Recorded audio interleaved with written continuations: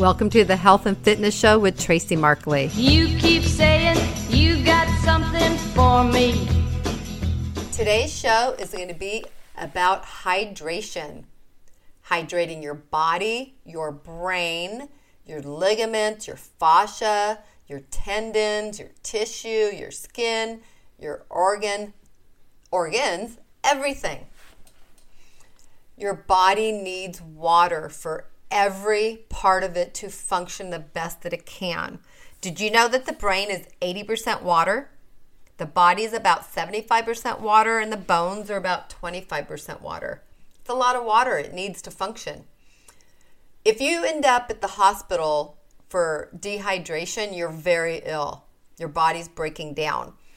But what some people don't realize is many of us walk around in our everyday life partly dehydrated. This can also play into pieces of cognitive skill loss, balance issues, more pain in the body, fatigue, depression, being more hungry.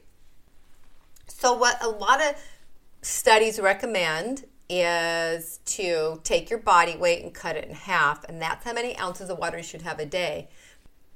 So for example, a 200-pound man should have about 100 ounces of water a day.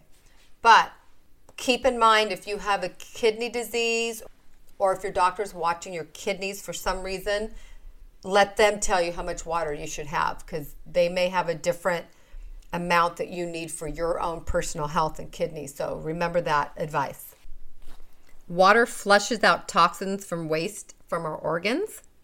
And do you know your brain is an organ? Your brain is a very complex organ, and your skin is the largest organ on your body.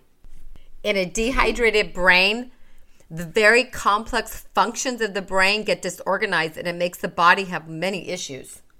It can slow down the brain's function of making neurons. And if you're someone who has a neuromedical condition or you're a stroke survivor and you're trying to build that brain back up, if you are slightly dehydrated, on top of the brain injury you're dealing with, you're going to have a double whammy, because now your brain's trying to repair from the brain damage when it's not being fueled with proper hydration for proper functioning. I also mentioned previously about the pain that you can have when you're dehydrated. Let me share a story with you. I work with a lot of stroke survivors and people with neuro challenges, and I've been doing this for about 20 years. And 2 years ago, I was asked to be on the Education Advisory Board for the MedFit Foundation, which is fabulous. They also asked me to write a CEC course on stroke recovery and exercise for the fitness industry. And so I did, and I've written 4 books, and 2 are on stroke recovery.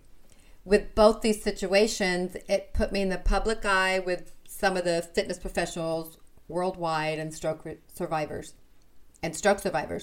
And I get questions and messages often asking me for advice. And one trainer back east, she has a stroke survivor, and every time she trained him, he got really bad pain through his legs, like cramping pain. And she wanted to know what I thought.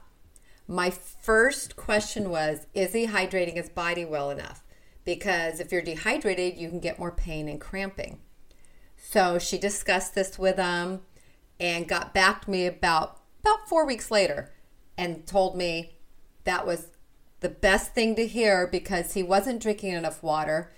And it took about almost 3 weeks of him drinking it daily for his body to start working with the system and staying hydrated, and then he doesn't get the pain anymore. So I thought that was fabulous.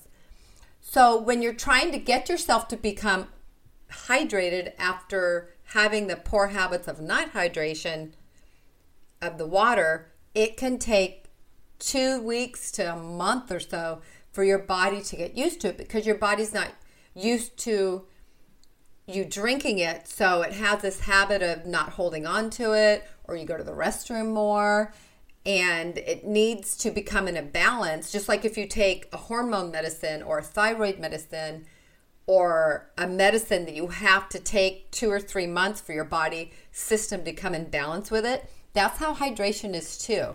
So if you have the habit, like most of us do, drink real good water for a day or two, and then you don't, and then you do, and then you don't. It slows down your metabolism, first of all, and it throws the fluids in your body out of balance. So if you're trying to get your body to become properly and healthy with hydration for your brain and your organs, your ligaments and fascia, for all the things I've shared, you have to take the time to do it. You may have to put up with running to the restroom several times the first week or two.